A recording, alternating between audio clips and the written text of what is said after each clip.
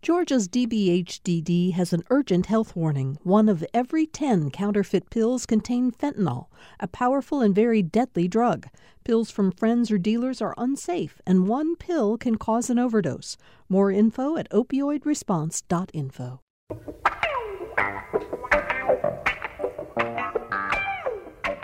And so we come to the end of another week on Political Rewind, but it's really not over at all. We're in for an eventful couple of days in politics here. Vice President Pence will be attending a rally down in Savannah later today with Loeffler and Perdue. Before that, I believe it comes first. He'll be stopping at CDC in Atlanta and holding an event with some of the public health officials there. That'll be interesting to watch unfold. Around the same time that that's happening, President Obama is going to have a virtual event with Ossoff and Warnock of Get Out the Vote rally, essentially. And tomorrow, of course, President Trump will be in Valdosta at the airport for one of those big outdoor rallies that he held in the final days of the election. This, of course, will be his first rally since being declared the loser of the presidential race. And the question on everybody's mind is, what exactly is the president going to end up talking about tomorrow? So let's get right to that question with our panel. We have an awful lot of ground to cover today. Of course, it's Friday, which means Jim Galloway, the lead political writer for the AJC, is with us as usual. Jim, thanks for being here today. Are you going to be following pretty closely these big events with these stars from the from the two parties? Right, yeah, and especially Trump's appearance in Valdosta. I mean, on Saturday. I mean, it's not just whether he will admit to losing his bid for re-election, which he probably won't, but it's also a matter of who shows up. Will Brian Kemp show up? Will the governor of Georgia, who has been bashed by Trump for not handing the election to the president, will he be there? Yeah, and we're going to get the panel involved in this conversation, and that means talking with State Senator Jen Jordan, who is back with us. Jen Jordan represents, you have a big district, obviously, Jen. You cover parts of Smyrna, Marietta, you go over to Sandy Springs, you're in a portion of northwest Atlanta, so your district sprawls all over that northern stretch of metro Atlanta. And yesterday you were part of this, I didn't realize it was a 9-hour Senate committee hearing that brought Rudy Giuliani to town to talk about the fraudulent election, right? Yeah, it was a sight to behold. So, we were not aware that Giuliani was going to come in, but looking forward to talking about it with y'all. Thank you for having me. Yeah, we'll definitely get to it. On the other side of the aisle today, Representative Chuck Efstration. Chuck Efstration. I can't remember, Chuck, if you've been on the show since you won your November 3rd race. Congratulations on another term. It's obviously getting harder and harder to be a Republican and win elections in Gwinnett County, but you've managed to find a way to do that in a district that I always think of as R-Dacula as the sort of focal point of the district, but you too, you're all the way up to I-85, down below 360. How do you describe the district? Well, it's R-Dacula and a big part of Lawrenceville as well, the Hamilton Mill area, and the Harbins area in Gwinnett County. I think Senator Jordan and I were on your show just the day after the election, and I had a great conversation then, but the results weren't finalized. So thanks for having me back. One other quick thing. We have to give a shout out to a federal judge who has allowed you to be on the show this morning and has been willing to delay a trial that you're involved with right now. Chuck, I have to say, I'm flattered that a federal judge believes doing Political Rewind is a worthwhile use of your time for a couple of hours this morning. So, Superior Court judge in Gwinnett County allowed me to keep my commitment, Bill, to be with you here today because our trial has gone longer than we expected. So I appreciate her understanding and let me keep my commitment to you to be on Political Rewind. Thanks for the correction. I'm sorry. I thought it was a federal court. It's a superior court in Georgia. Thanks for correcting me on that. And thank you, Your Honor. We're also joined again today by Rick Dent. Rick Dent is really become an incredibly valuable part of the unfolding of the election this year. He's a Georgia media consultant, but he also has a really interesting career in politics because he worked for 3 Democratic Southern governors, real rare birds these days. He worked for Ray Mabus in Mississippi, Donald Siegelman in Alabama, and then Jim Galloway and I got to know you, Rick, when you worked with Zell Miller here. But you're now the vice president of Matrix LLC, which is a media consulting firm, and you have been nobody has been keeping track of campaign ad spending, which I talked about in the introduction to the show the way you have. I'm looking forward to talking about it with you on the show today. Oh, absolutely. It will tell you everything you need to know about that race.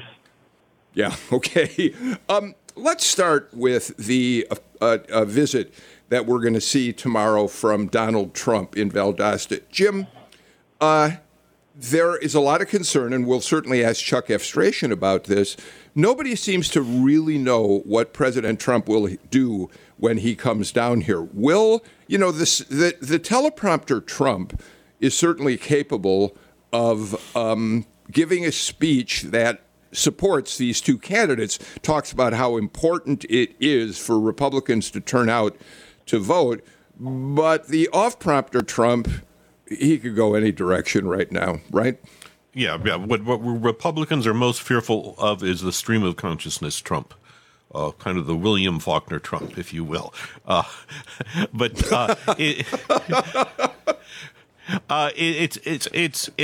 look, the man is reflexively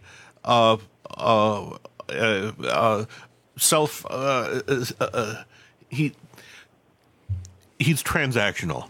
Everything has to be about him, and to think that he's going to spend, maybe an hour, 90 minutes talking to a rally of Trump supporters who are going to be chanting, "Stop the steal! Stop the steal!"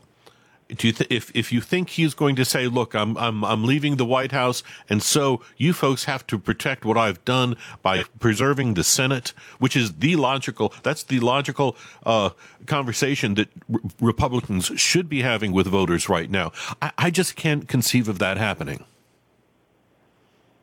Chuck, I've said on this show for the last week or so that right now being a Republican on the show takes a little more courage than it normally would, because your party is in the midst of such a strange period of time where you've got some Republicans claiming that the election is fraudulent and that it was stolen for Joe Biden here.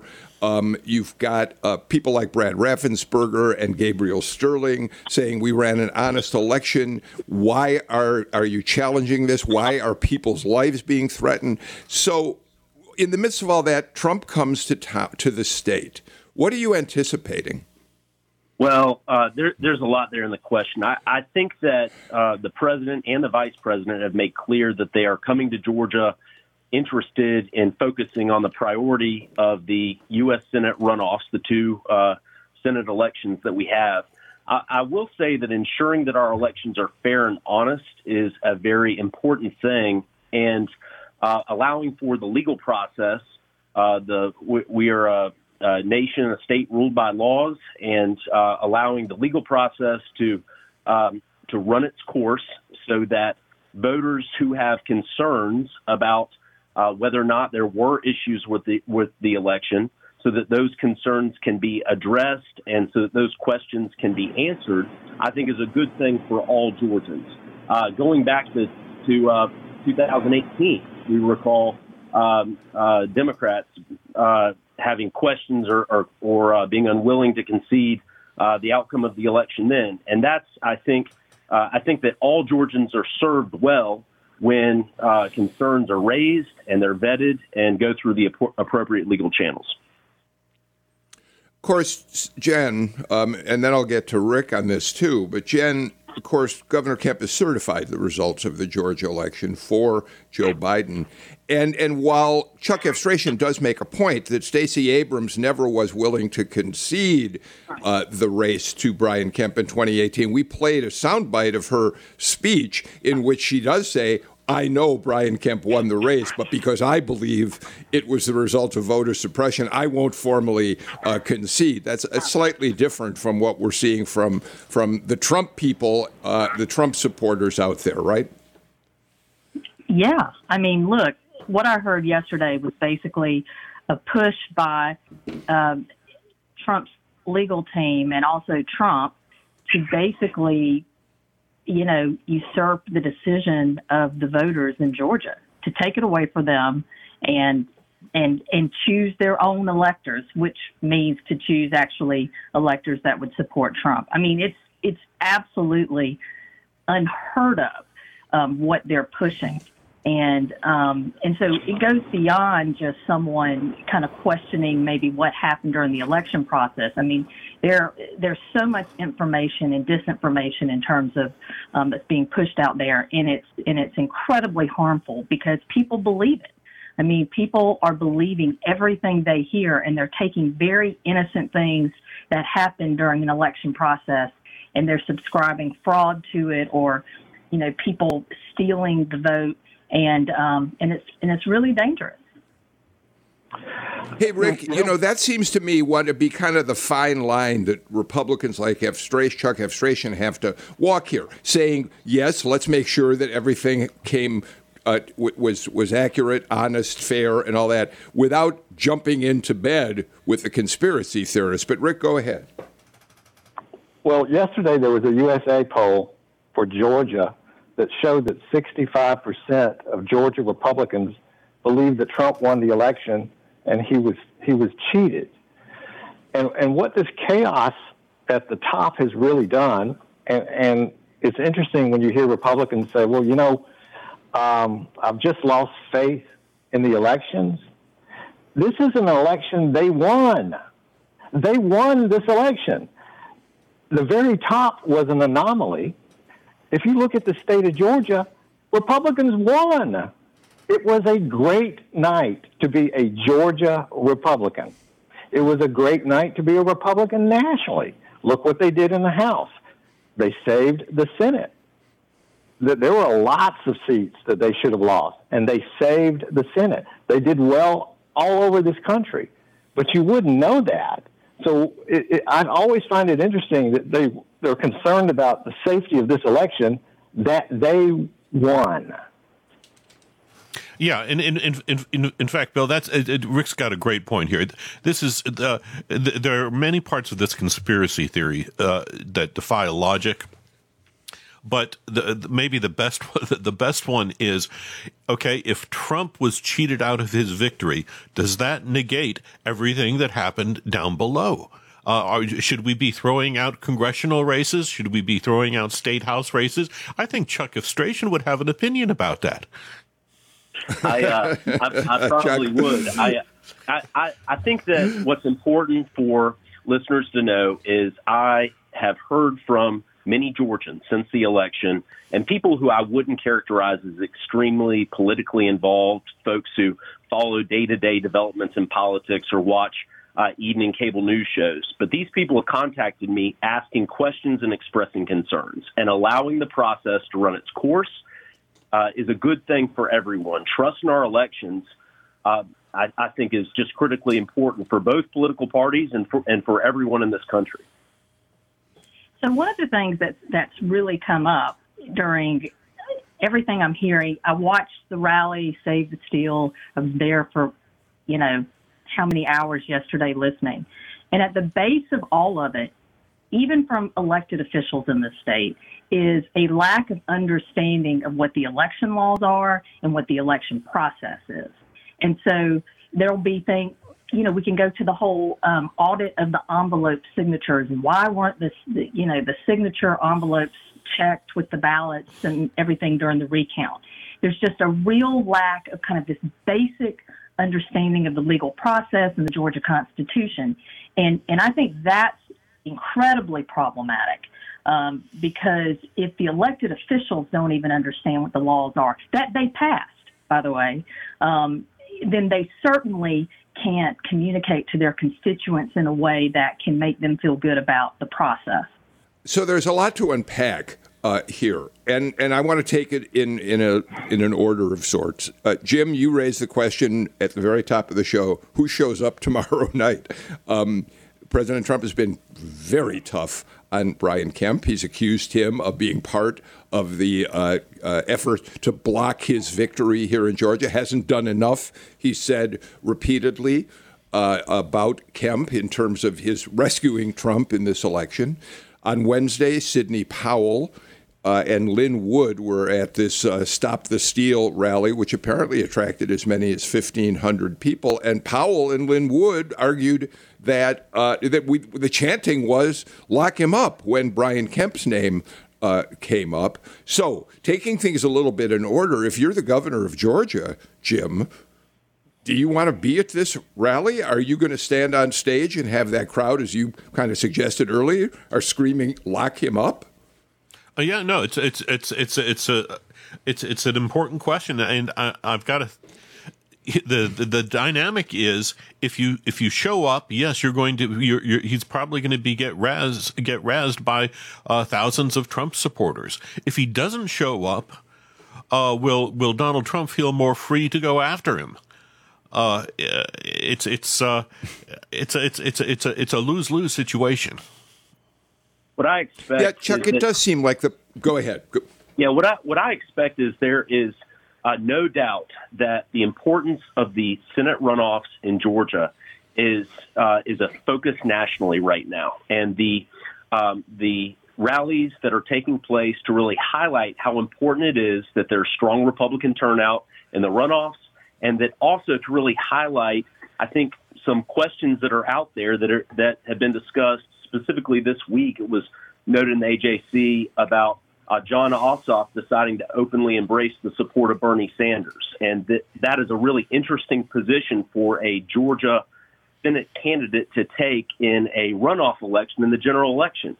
The positions of the Senate candidates are very liberal, and how that will play in a general election runoff, I think, is yet to be determined. And I expect that will be really highlighted at rallies that we see going forward.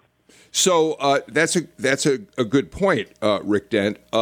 But even before we take that, I do want to talk about what the messaging is in terms of any of the candidates before the show is over today.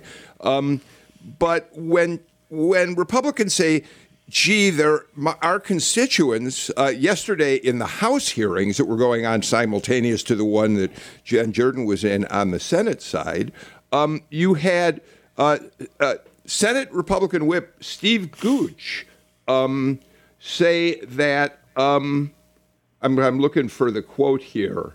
I'm sorry. It's in your hearings, Jen, on the Senate side, Steve Gooch. That's what I started going the wrong direction. He said, what I'm hearing from the people I represent is that we have totally lost confidence in our election system this year. So even in those hearings, Jen, the question becomes, who is giving them doubts about the election? It was Republicans. It was Donald Trump. Yes, it was Rudolph Giuliani. It was Newt Gingrich. Yeah, I mean, and look, the problem with yesterday, the real problem with yesterday was that really it was a sham. I mean, it was clearly orchestrated with Team Trump. Democrats were not given any notice of who was going to show up, who was going to testify, how it was going to run. We get in there. We didn't have any clue that Rudy Giuliani and Jenna Ellis were going to be there. And all of a sudden we hear cheering in the halls, and, they roll in, like, I don't even know. And so it's one of those things that if you are really seriously trying to get to the issue and answer the questions, sure, absolutely give the president's team the ability to present their case, but give the election officials, the people in charge of the election, the ability to respond so that the information can be real and we can actually try to get to kind of the nut of the problem. But that wasn't the focus yesterday. And if anything, it really just gave the issue oxygen in this state. Rick? Part of this argument, you have to accept this, is that Democrats must be stupid, especially Georgia Democrats. They are so stupid when it comes to stealing an election. Nobody thought about trying to steal the Senate races. No one thought about trying to steal the PSC races.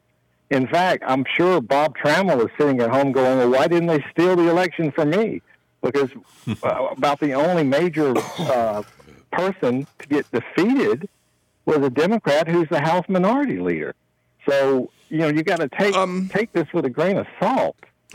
By the way, sometimes in the morning I consume way too much information, so I want to correct something I said. There were 2 Senate committee meetings yesterday on dealing with this. There wasn't one in the House and the Senate, and I apologize for having to, correct myself on that. But I do want to make sure I do correct that.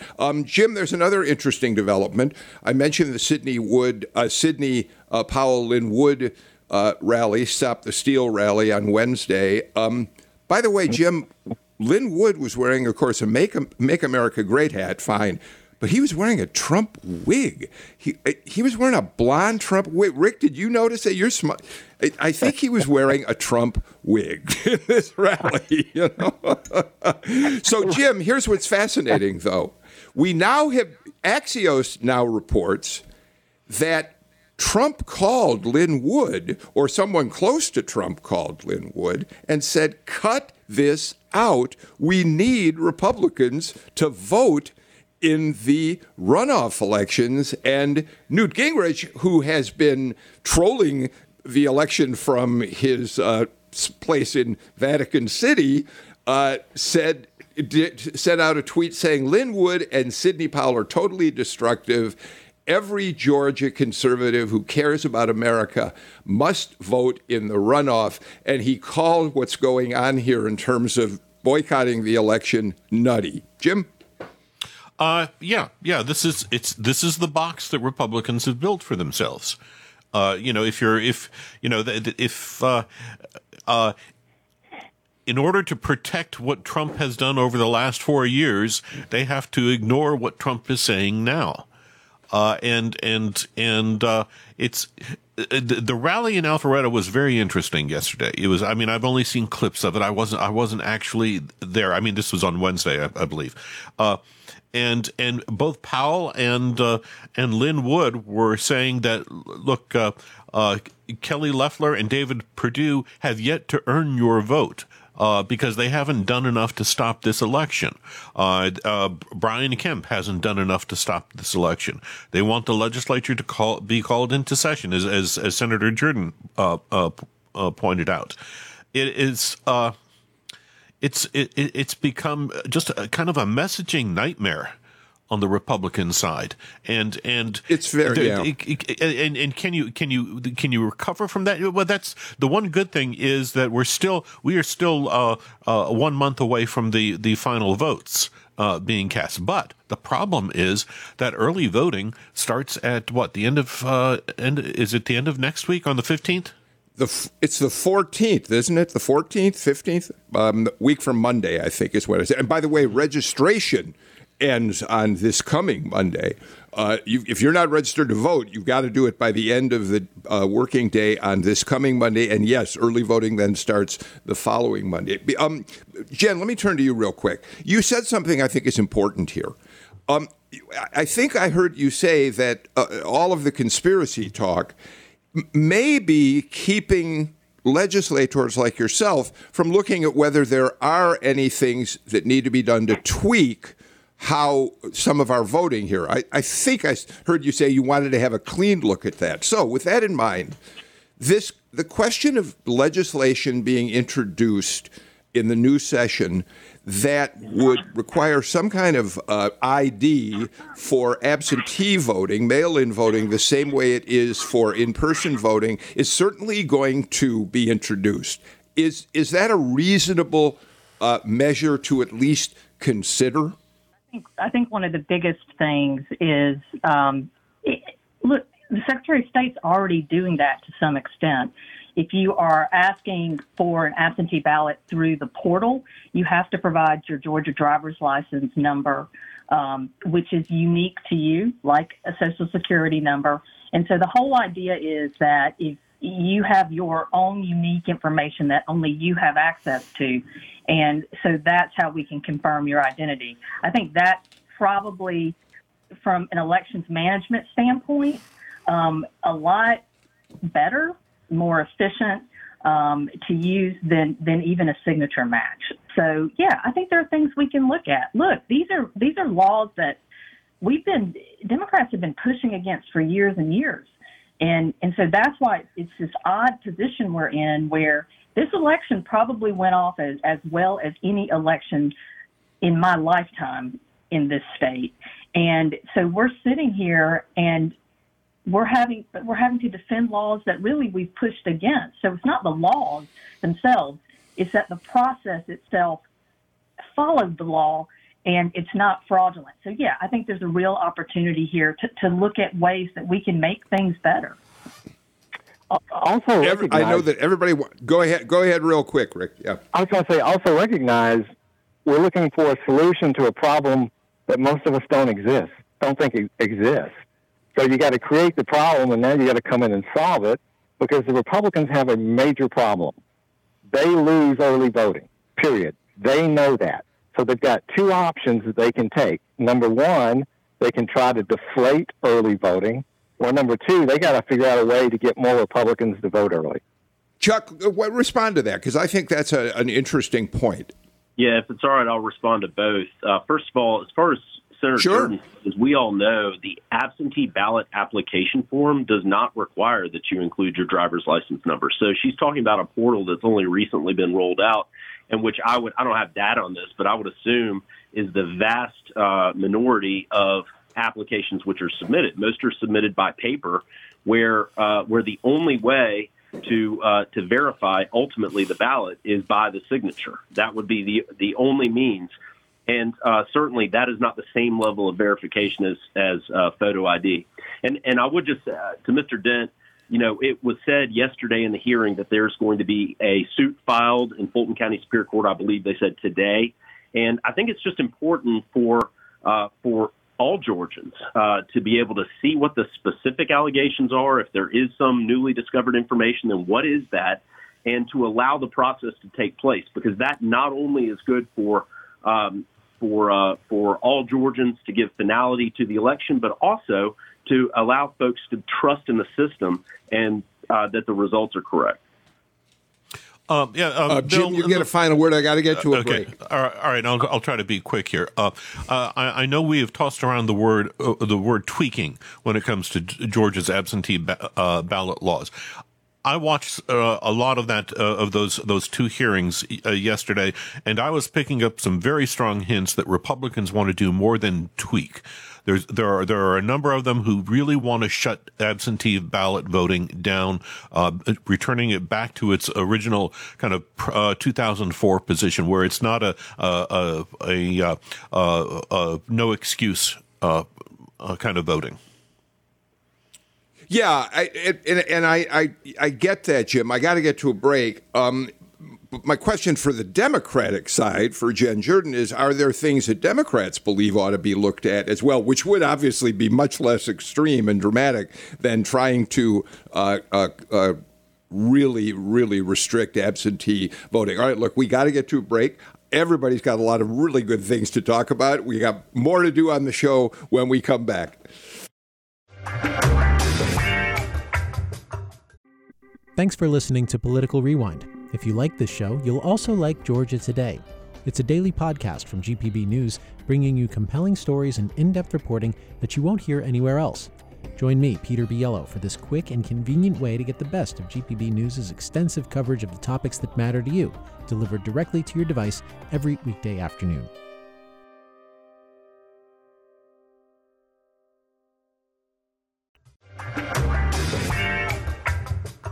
We're back on Political Rewind, joined today by Representative Chuck Efstration from Gwinnett County, Jim Galloway, of course, lead political writer for the AJC, Rick Dent, media Guru is what we call you, I think, on our Twitter today, Rick. A guru. Wow, that's very unbelievable. impressive. And State Senator Jen Jordan. Okay, Rick, you've been really keeping on top of the money, and we should talk about it for a few minutes, but let's put it into context for a second here. Chuck Efstration, you've already pointed out that Republicans think they can get a lot of mileage out of the fact, excuse me, that in a TV appearance last week, Jon Ossoff was asked if he would accept the endorsement of Bernie Sanders, if he would welcome it, and he said, "Yeah, sure. There are a lot of things that Bernie Sanders stands for that I think are, good." And you we know that's already been fodder for Loeffler ads attacking him. At the same time, Jim Galloway, the New York Times has published a couple of pieces on an issue that we thought may have been dead a while back, but the New York Times has got some new material really questioning the number of stock transactions that David Perdue has made during his time in the Senate, raising questions about whether there are any conflicts of interest there.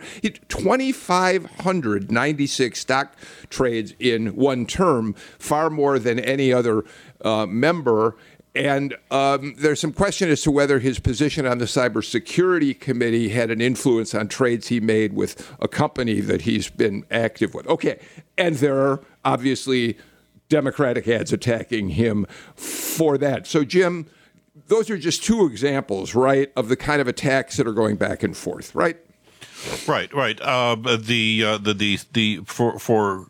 Perdue, the stock trades are kind of problematic, simply because they contradict a storyline that he was putting out in February and March, is in that all these transactions are being kept at arm's length. In one instance, documented by the New York Times, it was very clear that Perdue was responding to a kind of an email from a company executive when he dumped some stock, waited for the price to tank, and then kind of picked it up cheap and made a nice profit off it. But and that suggests that this arm's length story isn't wholly true. On the Ossoff thing. So on the Ossoff thing, I would say this is a big sign that there's no race for the middle here. This is all about getting your most fervent supporters out, and that and that's true on both sides. Okay, Chuck, let me give you a quick chance to deal with that, and then we want to get to Rick on spending on these ads. As a candidate whose district went for Joe Biden, and I was reelected, I know about really speaking to the middle, and I can just tell you that an embrace of Bernie Sanders is outside of the mainstream in Georgia. There's a real battle of ideas that's taking place between members in the U.S. Congress right now about the free market system, which has shown incredible results for the U.S., making us a leader in freedom and economic opportunity, and socialist policies. And I think that discussion playing into the Georgia Senate runoffs is incredibly important, and I think it's important that conversation is had. I think it's a conversation, and we should be talking about. These are the kinds of things that I'd love to be able to turn to once we get all of this conspiracy stuff behind us.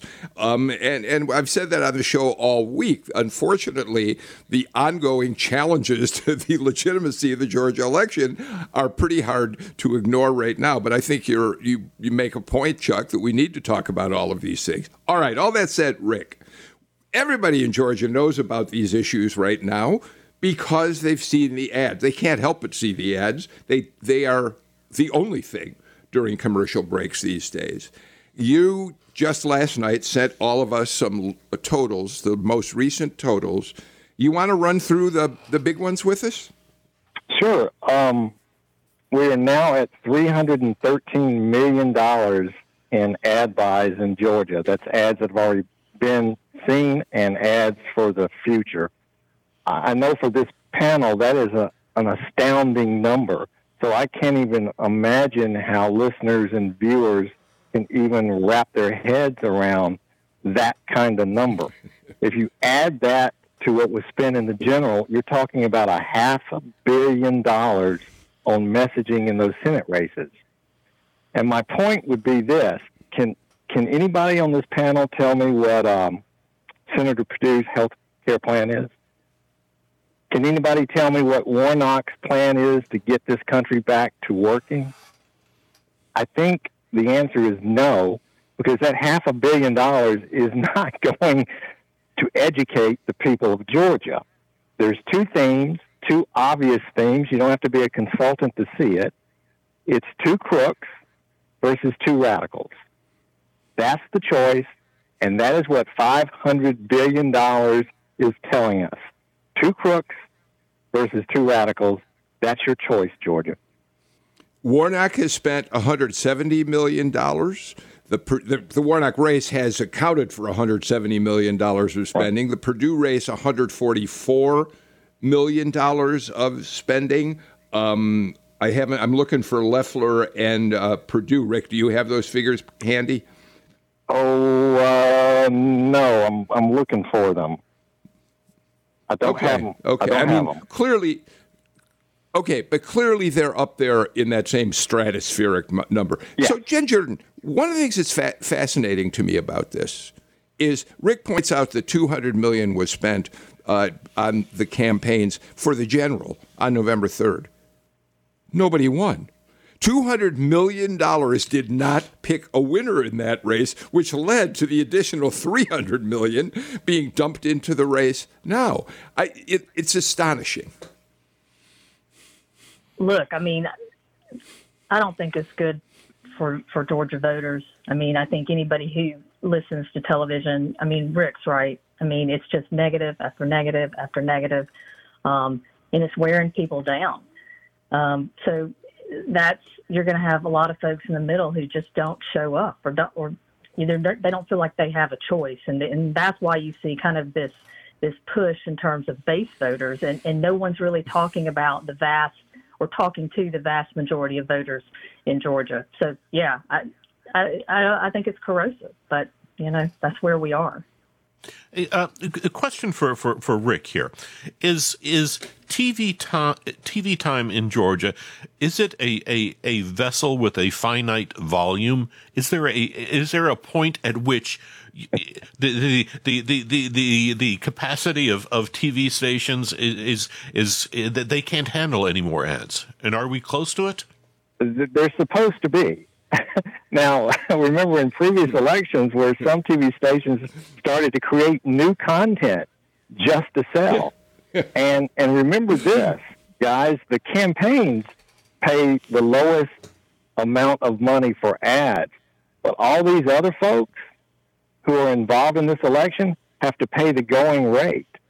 And we know in the general, some folks were paying 10 times above what they should be paying for those political ads.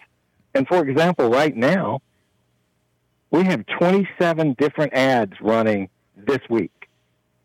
27 different ads in those two Senate races. We have 35 entities buying ad time.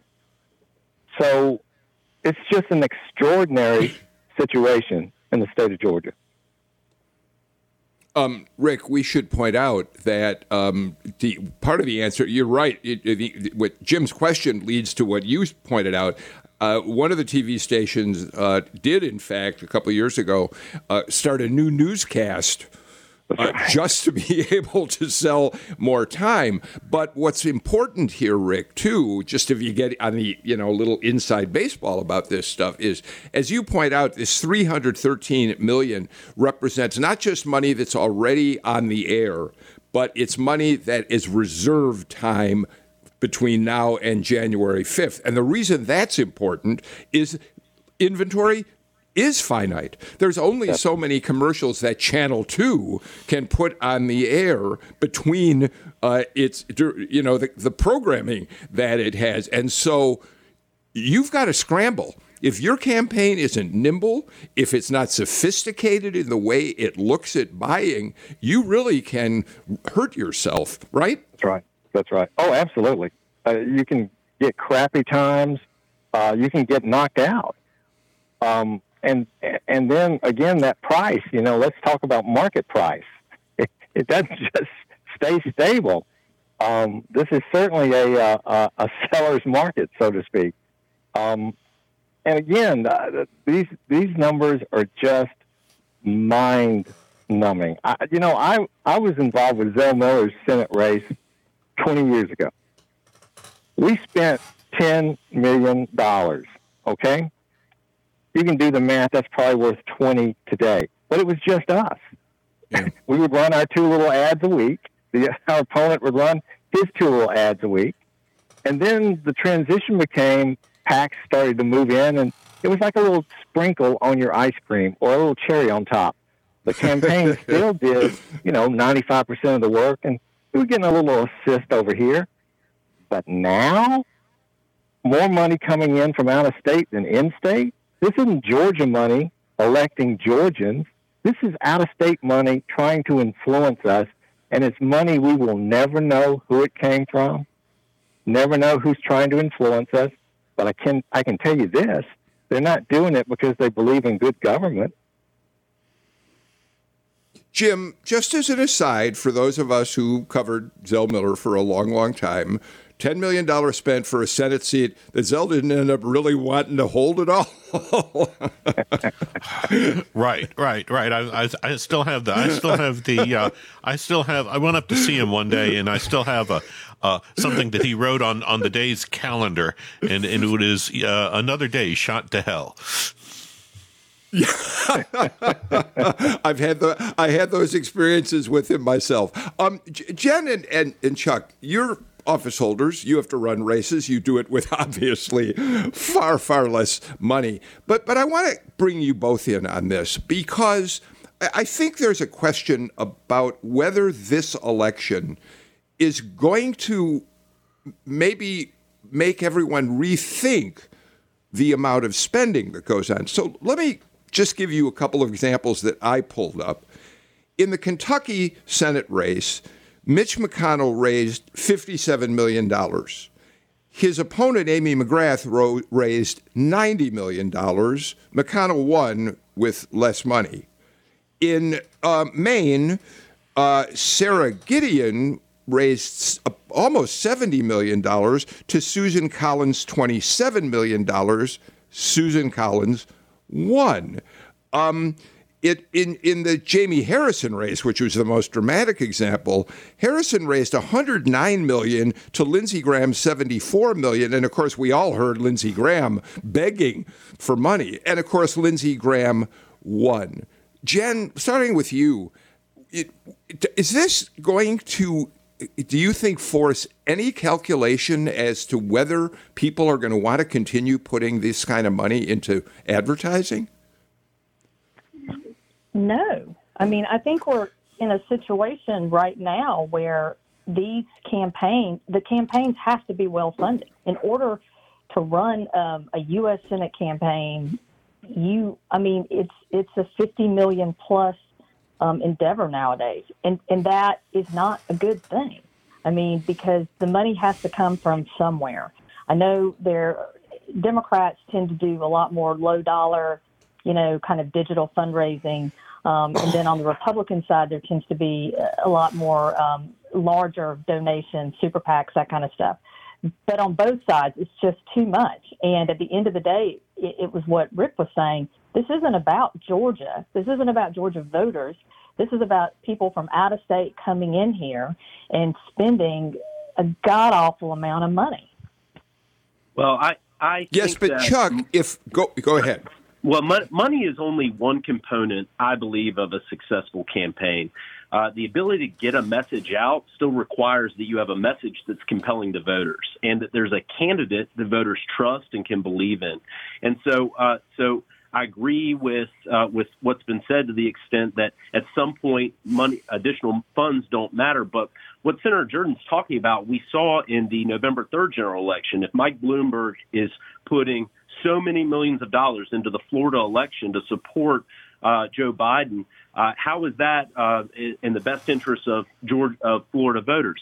And so I think that this discussion is important. But as you pointed out, Bill, when you look at the numbers, the message and the actual candidate and voter support and trust in the candidate is what can, I think, carry the day. Funds to get the message out is only one part of that puzzle.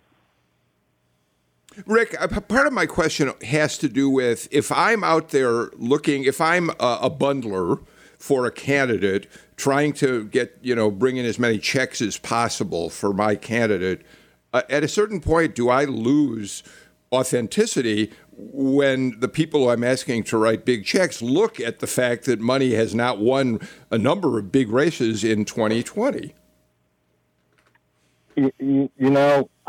I don't think you can ever take money out of politics. I think this is just the beginning.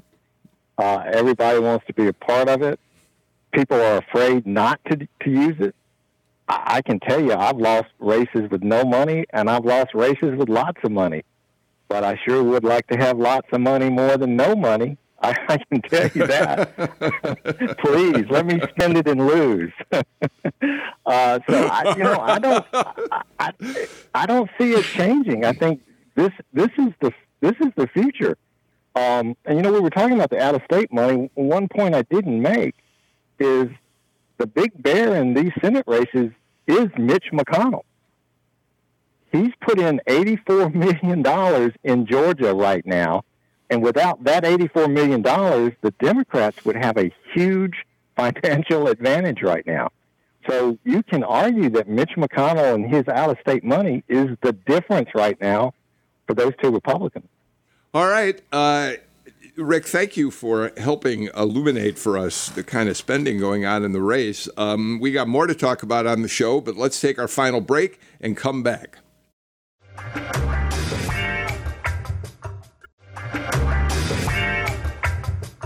I wanted to thank the people, many of you out there who wrote to me in one form or another to say how much you enjoyed hearing Larry Tye yesterday, the author of the new biography on Joseph McCarthy, whose book really shows some dramatic parallels between the career of the political career of Joe McCarthy and Donald Trump. And if you didn't get to hear the show, it's available. You can listen to it on our podcast. You can listen to it at our website at gpb.org/PR.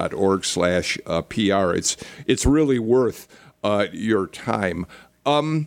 Jim, on our show earlier this week, Republican consultant Brian Robinson said that he thought that Raffensperger and Gabe Sterling were men who deserved Profiles in Courage awards. And I said, well, they certainly have been, upstanding in their work. I got a lot of pushback from a couple of people saying that they were doing their jobs. We should expect people to do that. Having said that, you wrote a piece on what Gabe Sterling talked about when he came before the microphones this week in a pretty dramatic moment to condemn the death threats against himself, against Brad Raffensperger, but especially against a 20-year-old Gwinnett County election worker. Talk about that a little. Your story.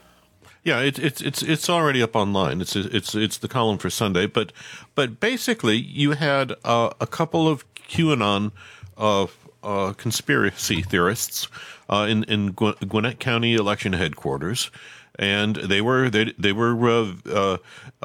their smartphones to video what they saw, and they saw a young man put a jump drive into one computer and move it over to another computer, and this to them it was very clear to them that something nefarious was happening. That I'm sure they didn't know what, and about maybe 2 a.m. That morning, this young worker who has a very distinct name, very easy to Google, he received an email a direct Twitter message, I think, that carried a GIF of a swinging noose and said basically, you've committed God save you, but you've committed treason. And, for a 20-year-old kid to get something like that out of the blue, because he's working a job that probably isn't paying nearly enough, that can be quite scary. And you multiply that by tens of thousands of people who are working these elections, then it becomes problematic, and that's what set Gabe Sterling off. Chuck, whether you want to call them profiles in courage or not, Raffensperger and Sterling have spoken strongly about upholding the legitimacy of our election here, and no one wants to see these horrific outcomes to the conspiracy-minded folks out there. Threats of violence or intimidation should never be made. That shouldn't be part of this. We were talking earlier about the legal process that's in place. That's where these disputes should be aired out. We're a nation of laws, and those laws should be followed so that challenges can be raised in the system that we all live under. Jen? Look, I agree. And as a lawyer, I mean, at least there's some rules with respect to evidence and competent evidence, which, we haven't been seeing actually done. There have been lawsuits filed, and the lawsuits have been dismissed. The claims have been dismissed by Trump-appointed judges. So the whole idea that there is some there is just not true, and it's just intended to kind of keep this clown car on the road, for a few more miles, and it's just hurtful. The problem is, Bill, is you've got attorneys who are saying one thing in the courtroom and something entirely different in the public arena, and it's the public arena that people are watching. All right, that's just about all the time we have for today's show. I'm very grateful to Senator Jen Jordan, to Rick Dent, and to State Representative Chuck Efstration, as well, of course, to Jim Galloway for being here today. Chuck, you and Rick both made the point, and Rick, you made it really in, I think, a very powerful way in terms of the commercials that we're seeing, that we're not hearing enough about the issues, that we haven't heard what David Perdue thinks about climate change. We haven't heard what Raphael Warnock thinks about police reform in any depth, because what we're seeing on the air is mostly attack ads with some positive advertising thrown in the middle. We should say that on Sunday, let's hope there is an opportunity for us all to hear the candidates and their feelings about that. The Atlanta Press Club is going to stage a debate between Kelly Loeffler and Raphael Warnock for Senate race number 2. It's going to be on GPB, but it'll also, CNN is airing it, and I think other national outlets are airing it. Of course, I hope you'll watch it on GPB TV. That's Sunday night at 7 o'clock on GPB. We're completely out of time. Until our show next Monday, have a good weekend. Take care. Stay healthy. Please wear a mask and think about when you're going to vote. Bye-bye.